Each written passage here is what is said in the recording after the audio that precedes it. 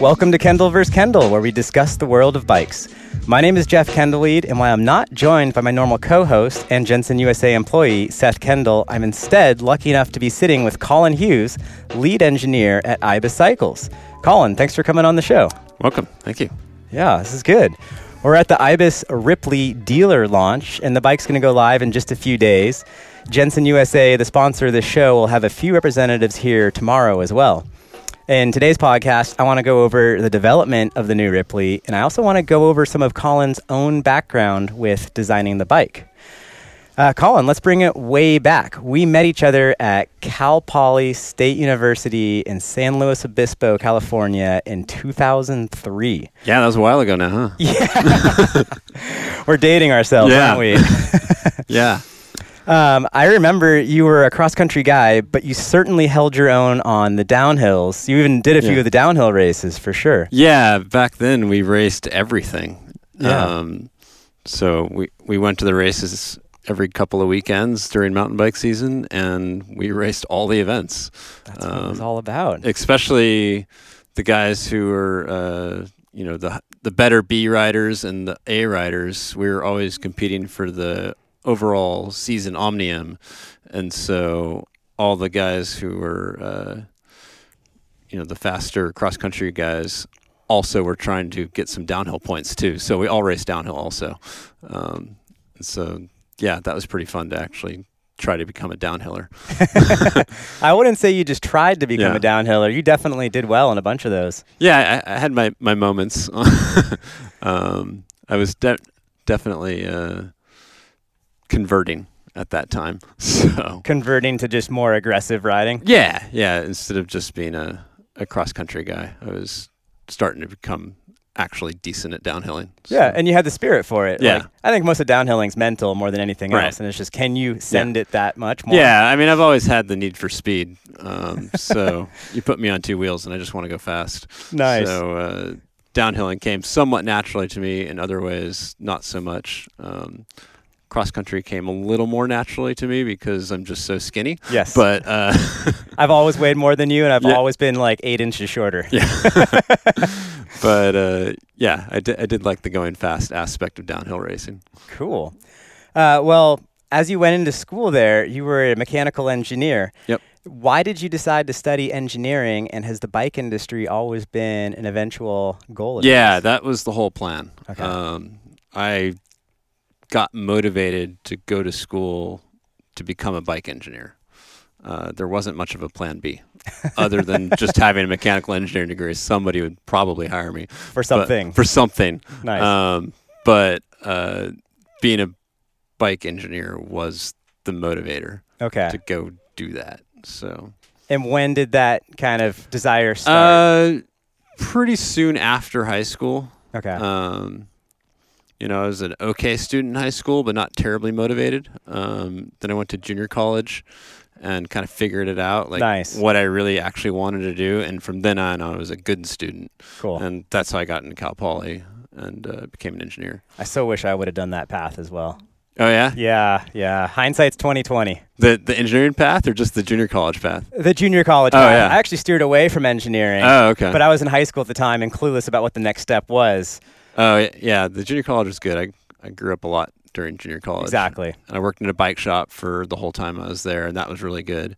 Do you think it's possible to be performing well in the bike industry without having ever worked at a regular brick and mortar shop? I would say it'd be really difficult. Yeah. Yeah, without that grounding of what actually happens in a shop, it'd be hard to make decisions, I think. Sure. So I could see that.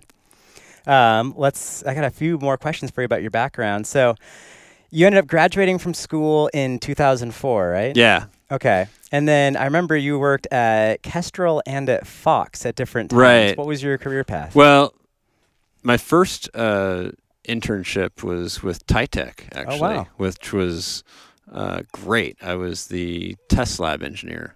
And so I spent an entire summer breaking things Can which you is tell super our, fun. real quick, we should probably tell our audience what Titech is. Oh yeah, they're Wow. they're yeah, they haven't been around in a little while, but they used to make handlebars and stems and seat posts in the late '90s and early 2000s. One of the early titanium innovators. Yeah. But I was back in the lab breaking stuff for a whole summer, and carbon is obviously winning. And so I was like, okay, I need to know about carbon. And so what year is this that you're in the Titech lab? That was 2002. And the carbon is doing really well in the lab. Yeah. Wow. Yeah, so the carbon is definitely winning in the lab in 2002. Okay. So I was like, okay, I need to take some composites classes. So the next summer, the next summer, Titech folded temporarily, and I got laid off, and so I just rode my bike for the rest of the summer. Nice. And so I had a really good race season that next year. The summer after that, some of my friends from Titech had ended up at Fox, and so I got an internship at Fox. And so I was actually Fox's first ever engineering intern. Nice.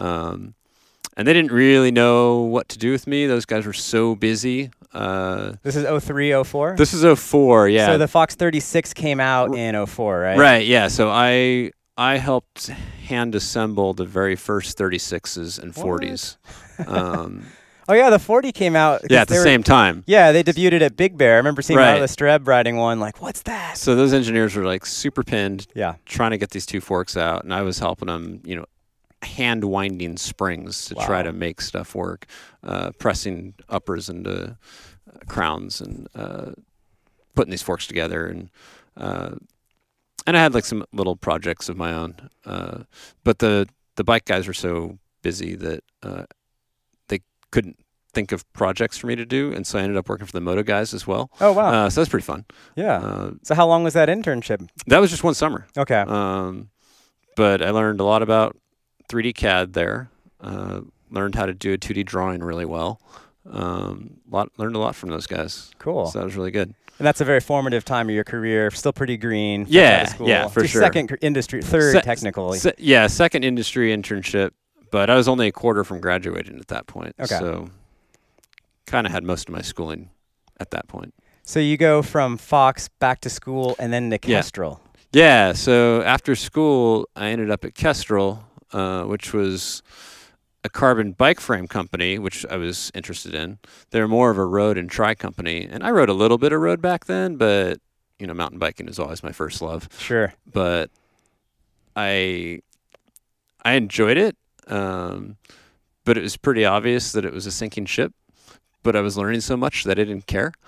So I developed some bikes there, made some good stuff, and then Kestrel got bought out by Fuji. Okay. And they moved the whole company to Philadelphia, and Wow. I had no desire to go to Philadelphia when I was living in Santa Cruz. And so that's when I jumped over to IBIS. Nice. And that was the end of 2007. So you had kind of a while at Kestrel. Yeah, it's 2.5 years. Oh, wow. So, yeah, that was where I got my carbon frame education. Yeah. And my Chinese supplier education. I did 5 or 6 trips to China every year for those first 2.5 years. Oof. So I basically started my career in a Chinese factory, really learning how bikes are made. Yes. And That- Kestrel, did they still have any of the engineering intel from when they were manufacturing stateside? Oh, yeah. Like they were still being run by 2 of the original engineers that were back there. They're from the early 90s or late 80s even. So it's a super legitimate company, very technologically established. So when you're going over to these factories, you're carrying with you the orders and instructions of guys that have not only been through the cycle, but they've done it themselves. Well, they're some of the guys who taught the Chinese factories how to make frames in the first place. Oh, wow. Okay. So, yeah, they had a lot of credibility, and they taught me everything that they could so that I could go over there instead of them. Yeah. So, it was pretty fun. Cool. It's a good foundation for sure. So how much of the technology from your times at Kestrel and Fox and even Titech is still relevant in today's bike engineering world? Well, all the 3D CAD stuff is still very useful. Okay. And a lot of the carbon stuff is still useful. We mold frames slightly differently than what we did back then. We've advanced a bit. So that was foam bladders back then? No, that was laying up over silicon mandrels that then get removed from the frame, and then you have to put the bladder in afterwards, and you're never quite sure where the bladder is going to end up. Right. And so the way we do it now, which is much better, we have the EPS foam mandrels with the bladder already on it, and we lay up on that, and that all goes in the mold together, so nothing moves around. Cool. So you know everything's in the right spot. Yes. And that's way more stable. So that's better. And then it makes it so you can do the layups a little differently too. And so there's no joints or seams in the layups. So yeah, things are just a little more advanced now. Yeah, so. But a lot of the principles must still carry over. Yeah. So how you design a layup is fairly similar. Yeah, and in terms of damper technology, we've seen some improvements there, but it's not like, to me, it doesn't seem like we've fully integrated anything totally crazy like live valve or anything like that would make... Yeah, people keep trying stuff, but we at IBIS are lucky enough to have a DW Link license, and they pedal so well that we don't feel that we need to rely on a lot of shock technology. Yeah.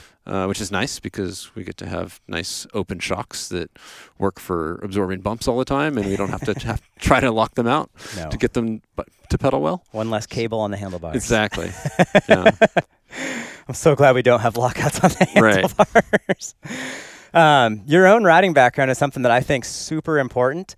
You've done plenty of races, but to me, you don't really seem to define yourself as simply a racer, quote unquote. I'm doing air quotes here for the podcast listeners. If for the sake of the podcast discussion, you had to define your riding style, how would you? I would say I'm either like a reformed cross-country racer or just the journeyman cyclist. The journeyman cyclist? Yeah. What's that? I mean, I've tried every aspect of cycling. Done road, I've done trials, I've done downhilling. I've tried everything. And I wasn't going to be pro at any of it, but I didn't suck either. So, so I'm pretty well-rounded and versatile, but, I remember you had a trials bike in your garage. I remember wanting to ride it so bad. I never actually got down there. Yeah, I had a modified trials bike. Yeah, a little Monty or something. It was good for hopping over picnic tables and nothing else. It was the most impractical bike I've ever owned. Yeah, but come on, it's a trials bike. It was cool, but it only went 4 miles an hour anywhere. If you're pedaling it, you're not doing it right. Yeah. Let's see here. So is the Ripley designed to be your personal favorite bike? Yeah, that's pretty much always been the Ripley's goal. Okay. And, for all the iterations of Ripley. That's kind of designed to be my main bike. Okay. I have a bigger bike, that'd be the Ripmo that I take to the Sierras, or I go try that new line that I just found up in campus.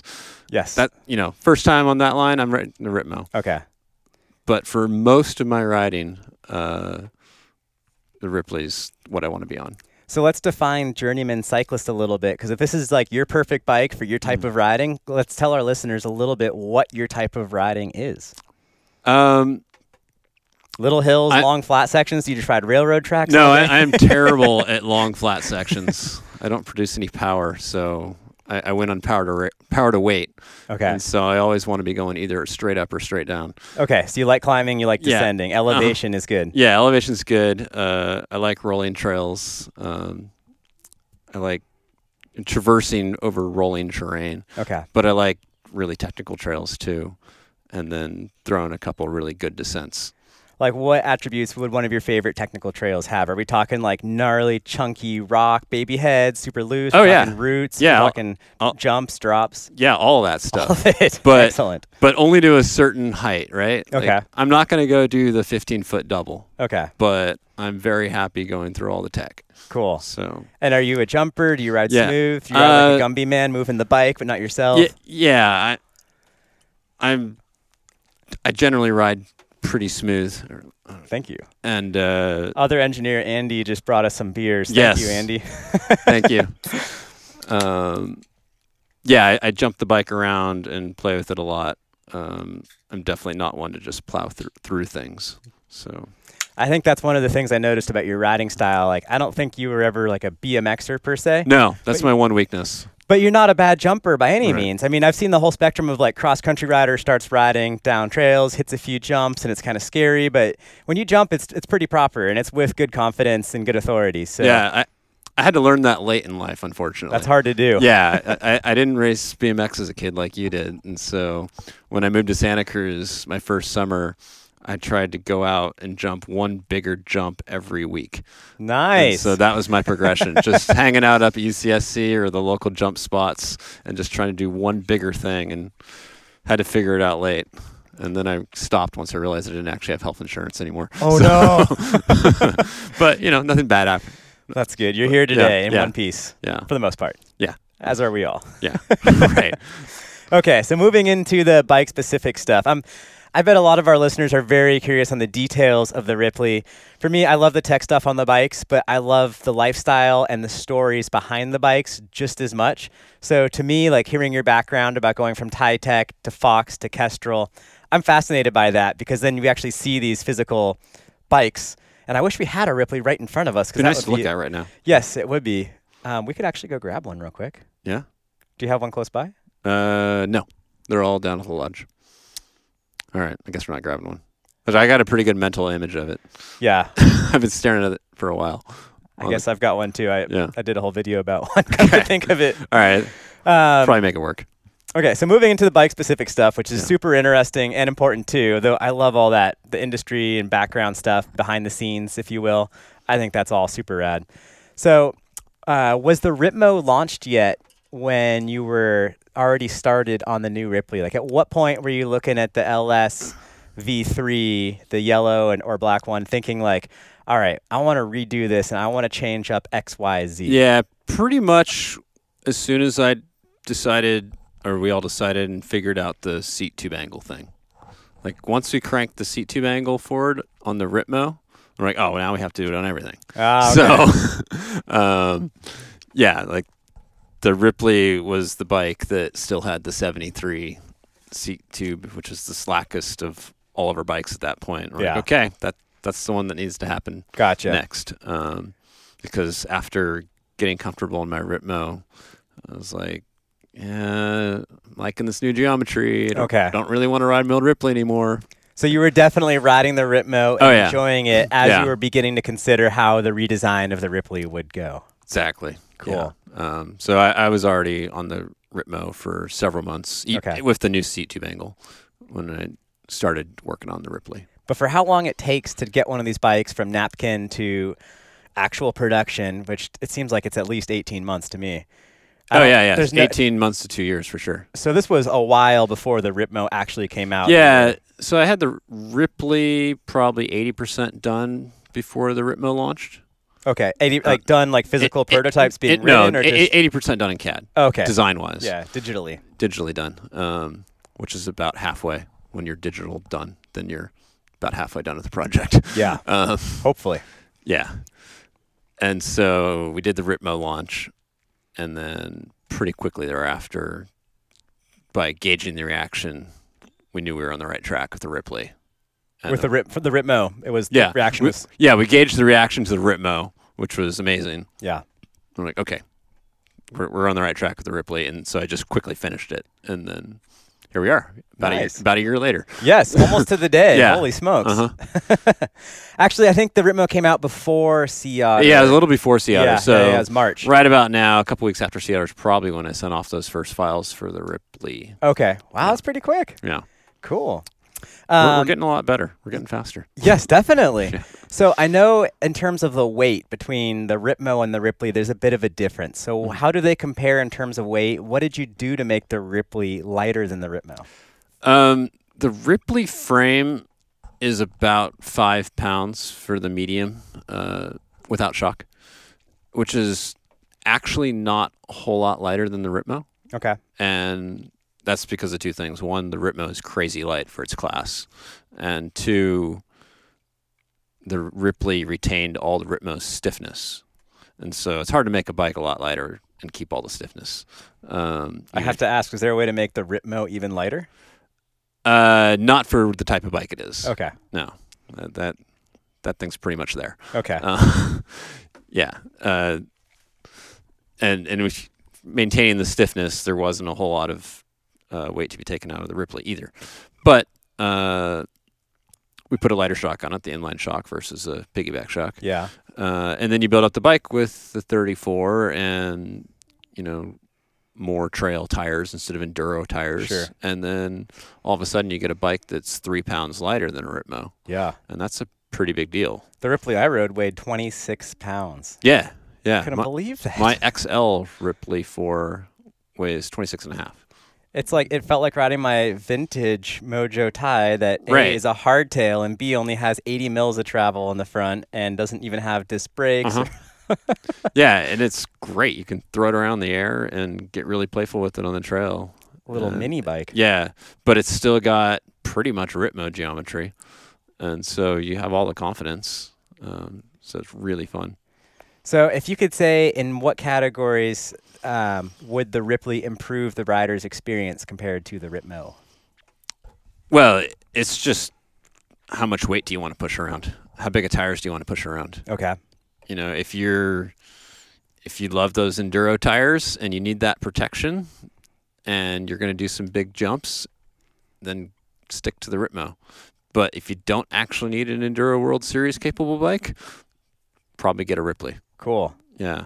And with the Ripley in terms of the forks, assuming you've ridden it with a 120, a 130, and a 140? Yeah, so the old Ripley 3, because we pushed the bottom bracket so low to get it to corner well, you really couldn't put a fork shorter than 130 on it. With this one, I wanted to make the bike a little more versatile. The 34 step cast had just come out when I was finishing the Ripley, and I wanted to make sure that fork worked on it. And so we realized that, now that you can have a 7-inch dropper post on a trail bike, you can drop your torso 7 inches. And so 5 millimeters of bottom bracket height doesn't really matter for your CG if you get to drop your whole body 7 inches. And so we raised the bottom bracket 5 mils, and that made it so that you can put a 120 fork on it, no problem. Nice. So you've ridden it with the 120, Yeah. the 130, and the 140? yeah, it works out fine. What's your personal bike got on the front? The 130. The 130, Yeah. the 34? Yeah. Cool. That gives the most balanced feel. One thing we figured out a while ago was rear axle travel is measured vertically, regardless of what the axle path actually is, whereas fork travel is measured along the head angle. Yeah, linear. And the vertical is the But if sign you- of the head angle. Yes, if you measured it vertically, 130 travel fork goes up 120 millimeters. Yeah, if that, 0.9 times No, it's actually 130. 120, yeah. Okay. So it's like actually balanced. And so that makes a really nice riding bike. On a 66.5 Yeah, head angle bike. yeah. Okay. I've been thinking like slacker bikes lately, which have a little bit Right, that's a more little reduction different. in Yeah, vertical so travel. you up fork a little bit more. So like on the Ripmo, it's a 145 in the rear, and the 160 matches up with it vertically. Yeah. So that's why Yeah. that bike feels balanced. Sign of 65 is Yeah. 0.90. I spent a whole day doing math trying to figure out Oh, how yeah? much the trust to change the bike's You, riding. you've done that more recently than I have. That I just plug it into CAD now. Yeah, that's so much easier. Have CAD tell me what it is. My wife laughed at me for like a whole evening when I Trying to told do her, geometry. Yeah. Yeah, trigonometry. Yeah. A lot of sines, cosines, and Yeah. tangents. SOHCAHTOA. It was good. So getting back into the Ripley here, one thing that I think is pretty cool are these lower links. So I remember when the Ripmo came out, there was a big announcement. Hey guys, look, we have bushings. Yeah. And I remember reading so many comments online like, bushings, we've heard that before. Uh-huh. And honestly, like I haven't touched my bike and I don't plan on touching it. It's been fine. Right. And honestly, I have not heard from anyone who's had a negative experience with the bushing setup on the Ripmo. Right. So how did you end up adapting this design to the Ripley, and why did you decide to stick with it? Well, it was working really well for us on the Ripmo. And it's so much lighter than any of our bearing lower links that to make a light bike, which was one of the goals of the Ripley, we had to keep using the bushing lower link. And it's worked out really well. The Ripmo, people have actually written into our customer service saying, hey, I tore down my Ripmo after a muddy UK winter, and the lower link is still clean and running smooth. And Nice. you don't hear that from the UK very often. No. So, so we're pretty happy with how that's worked out. And so we just put the exact same link from the Ripmo onto the Ripley. Like, parts are interchangeable. Wow. So, yeah. it's going to work great. And it wasn't too heavy for the Ripley? No, because we're talking such a dramatic reduction just from taking all the steel out of it. Yeah. That the link itself is a decent weight, even without changing anything. I remember at the Ripmo presentation, Hans passed around an HD4 lower link, and like you feel it, and it's a link, it's real. And then he passed around the Ripmo link, and it was just ridiculous, the weight difference. Yeah, because our lower links don't move very much, and they have a lot of load going through them, and cartridge ball bearings don't like going through little rotations at high load. And so you just have to make those bearings really big and heavy to deal with that. And that's not the case with the bushing. It's just totally different. And so they do those little rotations all day long just fine. Yeah. And they weigh 2 grams instead of 25. Yes. You got 4 of those, and it's a quarter pound right there. Boom. So, yeah, it's a big difference. So will we ever see bushings on the upper link of one of these bikes? I don't know. The upper links move a lot more. Okay. And there's less load in them. And so it's a much better application for cartridge bearings. Okay. So for right now, we're going to keep using them for that. I think it's really cool that the bike didn't have to see bushings on every single pivot point. Yeah. Because honestly, it sounds like it's not that practical. So, I mean, you just want to use the right thing for the right application. Yeah. And the bushings are the right application for the lower link and the clevis, and cartridge bearings are the right application for the upper link because it just moves so much more. Cool. So one thing I wanted to ask about the suspension kinematics of the new Ripley versus the old Ripley, and also versus the Ripmo. So how much has changed there?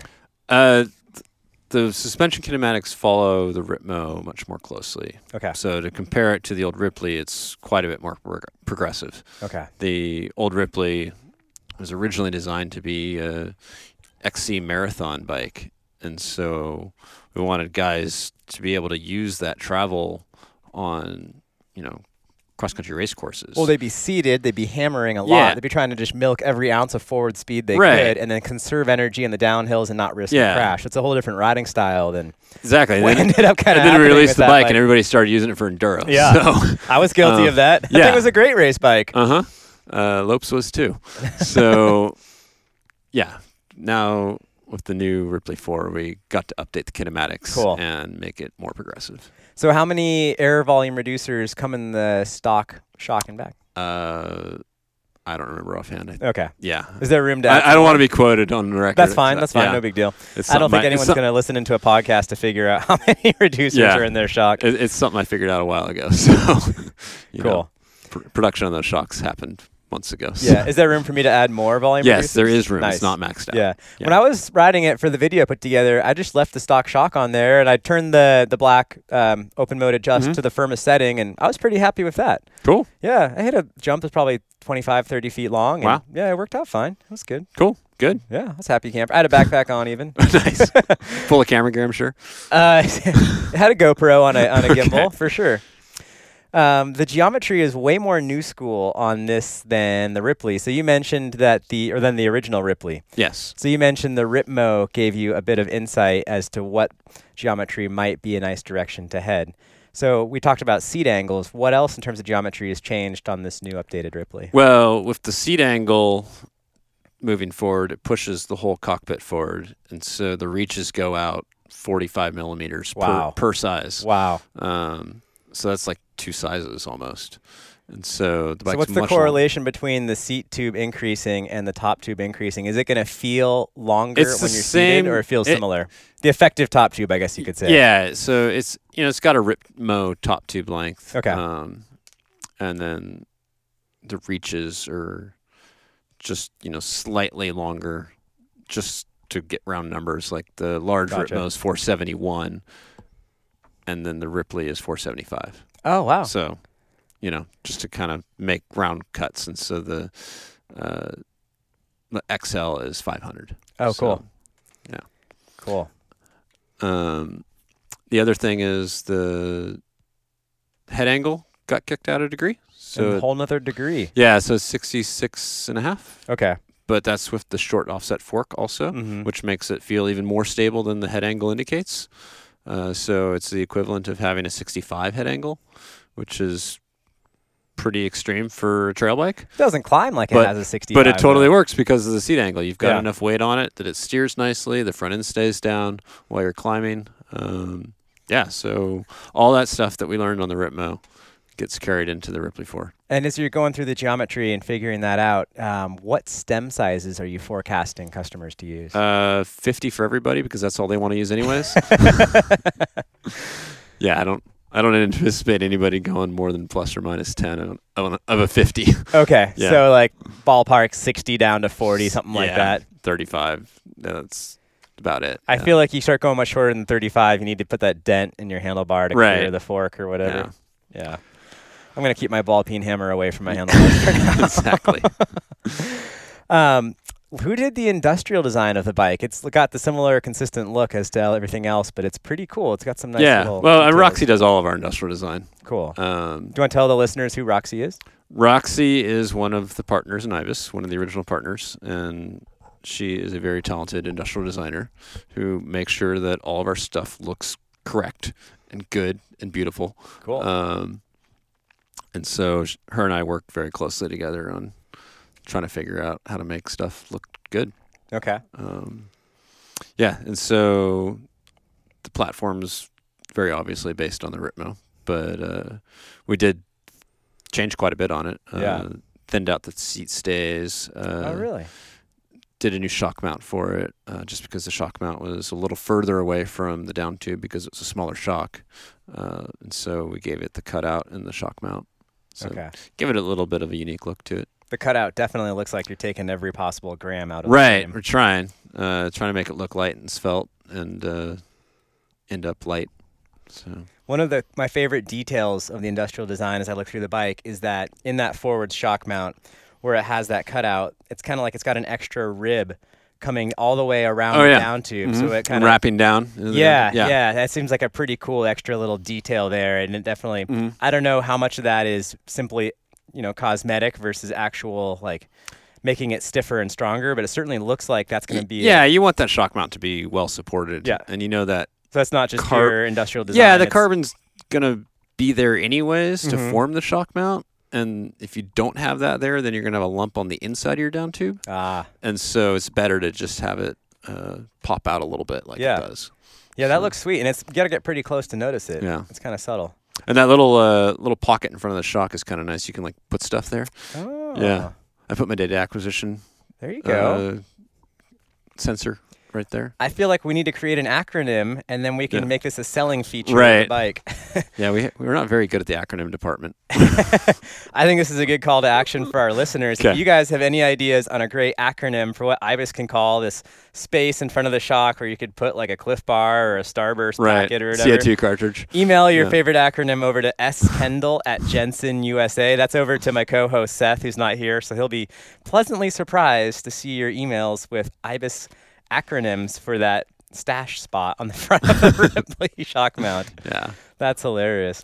So with Roxy doing the industrial design of the bike, a lot of people like hear that an engineer designs bikes, and then they hear that an industrial designer designs bikes. The term design can mean a lot of different things. So, and then they also hear that Dave Weigel designed the bike. So there's a lot of different people involved here. How many total have input on this, and how do you work with, say, Roxy doing the shaping and Dave doing the kinematics? Our process is for us at IBIS to decide what kind of bike we want to make. And that involves me and all the other partners, Hans and Tom and Roxy and Scott. And we're also kind of all the product management team. And so we decide what we want to make. And then usually I'll take a first crack at the geometry, and then we'll discuss it. And when we like what we have, we give it to Dave. And then Dave gives us the suspension kinematics that will make the suspension do what we'd like it to do. You're like, hey, Dave, we want it to be a little more progressive than our last bike, that kind of stuff. And then... How long does Dave need to do his kinematics? He's pretty quick these days. He can... Like an hour or like a week? No. Yeah, he could do it in a couple days. Okay. But we always... want to go back and forth and iterate a little bit with Dave. Okay. Because, we're we're going to be locked into the suspension kinematics for Yes. a long time. Many years. Yeah, and so it's always a balance of, making the ultimate performing suspension and making a frame that's inherently good, Sure. So, there's always a little iteration there. Dave, I need the shock move forward just a little bit because it's a little close to the seat tube. Okay. That kind of little stuff. Interesting. And so we go back and forth with Dave on that. So you get multiple revisions of the kinematics depending on external factors of positioning, clearancing. Exactly, yeah. And so that takes a month or so. Cool. And then I'll start putting components in that model and start building my 3D model. And then I give it to Roxy, and she starts sketching in 2D what the bike should look like. And then I start trying to make that in 3D. Oh, man. And, yeah. And that's where a lot of the interpretation comes in and a lot of the back and forth. It's good that Roxy and I sit very close to each other. She's in the next room, and we're always going back and forth to each other's desks looking at stuff. So I'm curious on some of the vocabulary that you guys use. This might sound kind of bizarre to some folks, but when you and Roxy are talking about the way the bike is going to actually look and be designed, what are some of the words you use to like, because the words will suggest the ideas behind what this bike should embody. So what's your vocabulary you use as you discuss this? One of the big ones is the facet lines. Okay. We're always talking about facet lines, and those are... So that's like the edge of a tube, essentially? Yeah, they're the creases okay. that you find in our surfaces, and they wrap around the tubes and form things like the shock mounts and flow back out into tubes. And so we're always playing around with facet lines, trying to make things look good and make sense. And how would you describe the flow of the facet lines? Would you use words like aggressive or absolutely. minimalist? Or Svelte and aggressive and curvy and flowy, and depending on what the bike is. If the bike is going to be, aggressive enduro bike, then it needs to look like it, and so you don't put some bunch of little flowy lines on it. You actually try to make something beefy looking. Sure. So cool. Yeah. So you guys are thinking about the bike's inherent personality as you're going through the actual design that's process. that's what Roxy does. Cool. She's trying to give the bike personality and a look that's independent from all the other bikes and still have the Ibis feel to it. Independent of the other bikes, but with the Ibis feel. But recognizable as an Ibis, yeah. But also at the same time consistent with its design intent. Right. So you're tying in three different things here. And like structurally okay. Yes. And so, she's got to balance all that. And then I have to figure out how to make it in 3D. And Dave has to figure out where the points are all going to be. Right, exactly. And so you can see why there's so much iteration back and forth. Yes. And so working with Dave, what's some of the vocabulary you use when you're discussing suspension performance? Stuff like anti-squat and leverage rate, progressiveness, and that kind of stuff, just to get it to pedal well and have the suspension feel like it should. Sure. So. And if you had to categorize the Ibis usage of the DW link, do you have any ways that you think about it personally? Well, we always go for a really good pedaling bike. Yep. That's like top line. Yeah, that's the Ibis mantra, more or less. Yeah. It's like good-looking bikes that pedal really efficiently. Yeah. Pedals like an Ibis. I've heard it. Yeah, and then we always try to make a just like inherently strong and simple frame design. Okay. So we try not to do anything too crazy. We kind of learned our lesson on the Ripley, the V1 Ripley with the eccentrics, and taking years to figure that out. We're like, they work though. They work, but it just took us a while to Those get. Those were hard. Yeah. I was there. That's back when I was working at Ibis, and I saw you guys go through all those different prototypes. Yeah. I remember showing certain distributors the prototypes at Eurobike. Mm-hmm. I remember showing certain prototypes again years later. Yeah. At Eurobike. Yeah. So we try to make something that's gonna work out just inherently well. So. Before we wrap this all up, one thing that we did not discuss on the Ripley that folks might be curious about is the omission of these eccentrics. Yeah. Why? They started to get in the way of long dropper posts. Okay. Yeah. Especially on the small and medium-sized frames. Once we got our taste of 175, 185 length dropper posts, we really couldn't go back. And it's those long dropper posts that make today's modern geometry possible. Yeah. It says that seat angle rotates forward. Yeah. It tends to come up from And the you ground. can't ride a bike with the seat rotated forward without a dropper post because you just can't get behind it on a descent. The seat just ends up in your chest. And so you couldn't do that forward seating position until we had really long dropper posts. And because we had really long dropper posts to deal with, we couldn't also have eccentrics in the same seat tube. Gotcha. And so that's where we're like, hey, we have this new Ripmo platform that's pretty awesome. Let's base it off that. And the idea of moving the eccentrics off the seat tube would have then created some cluster of extra big tubes and not. Yeah, the eccentrics were really good for packaging front derailleurs and maintaining like the two uprights on the sides. And so they were good for the time, but we just don't need to deal with that anymore. So do any bikes besides the Hakalugi MX currently use a front derailleur? Nope. We even took it off the hardtail. The DV9 doesn't have a front Wow. Nope. Wow. So, yeah. RIP, front derailleurs. Yeah, no more front derailleurs. The Mojo 3 had a little spot, right? Yeah, I guess it technically has a mount, but we haven't sold a Mojo 3 with a front derailleur on it in probably 3 years. So, yeah. Interesting. They're dead. Well, speaking of front derailleurs, this nicely ties us into our next question. So what's the parts compatibility between the new Ripley and, say, the LS V3? Most of it's going to work except for your front derailleur. Okay. The one thing that did change was the lower headset cup. Okay. It goes from an external cup to an internal ZS-style headset. Gotcha. The bottom bracket's the same. The rear axle is the same. The brake mount's the same. The seat post is the same. Fork offset technically the changed. fork offset changes. You will want to do that. I feel like you could get away with riding You a can get away 51, with it, but I've had several IBIS employees who have done just that. They moved their parts over from their old Ripleys, and they just didn't get along with the bike at first. And the fork offset fixed everything for them. Okay. Like, it was more dramatic than I expected. Because I rode both fork offsets on the Ripmo to try to figure out Yeah. that. I rode them both on the Ripley as well. Yeah, back when we went the other way a couple of years ago. Now everything's different now. Yes. Isn't that funny? Yeah, so it seems to be more dramatic on this bike than it even was on the Ripmo. So, yeah, I strongly recommend getting the 44 offset. Gotcha. Don't just use your old fork. Yeah. Man, I remember that push to the 51 back on the original Ripley, and IBIS was not the only brand at the time pushing for that. And I think for the desired ride characteristics of that bike, that it definitely helped, especially for the target end user. Yeah. I remember going that direction, and actually I rode a 42 offset X-Fusion fork for quite a while, and I thought the bike rode pretty well. And then I tried this other fork, had a Pike with a 51 offset, and it rode fine. Yeah.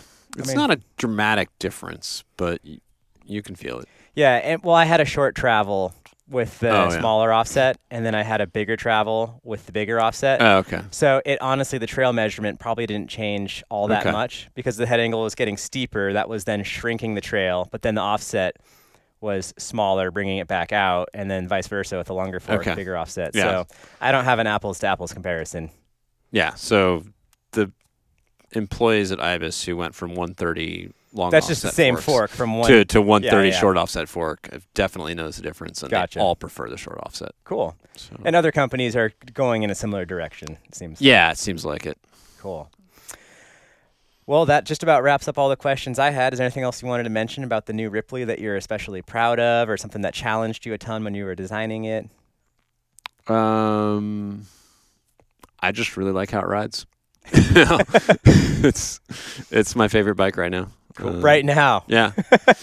So that means that you know that one day you're going to think of ways to make it better? Yeah. I mean, there's not a lot of rides that I want to go do where the Ripley wouldn't be appropriate.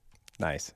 So, short of going up to Downeyville, I'm going to take my Ripmo for that. But pretty much anything else, the Ripley's going to work pretty darn well, and I'm going to have fun on it. Excellent. So. Excellent. Before we wrap this up, one final question that I thought I might throw out there. What are your favorite bikes from respected competitors? Ooh.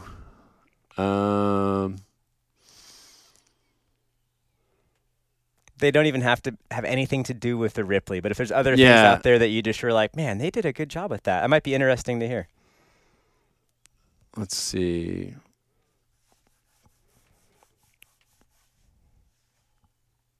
I haven't ridden a lot of competitors' bikes in a while. I used to do that more. I haven't done it in a while. I mean, there's so many different folks pushing things in so many different ways, too. It's hard Yeah. to really ride enough to get a proper sample of the whole pie. Yeah. I will say the bike that I'm most curious to ride would be that Forbidden. Oh, really? Yeah, the Cool. Druid, the high pivot. I've never ridden a high pivot bike. Wow. So I'd like to try that. Okay. That seemed cool and interesting. And Yeah. like, it was cool to see Well, somebody. you kind of have ridden a high pivot bike because you had that Iron Horse Yakuza for a while. That wasn't that high pivot. It's not that high pivot, but it's pretty rearward. Yeah, it's a rearward chainline pivot. Yeah. So But I bet that's like 50% of the effect. Maybe it's not 50. Maybe it's only 20% of the effect of the Forbidden. yeah, it's not quite the same. Interesting. But that was the bike where I was like, yeah, I'd like to try that. Nice. Yeah. Cool.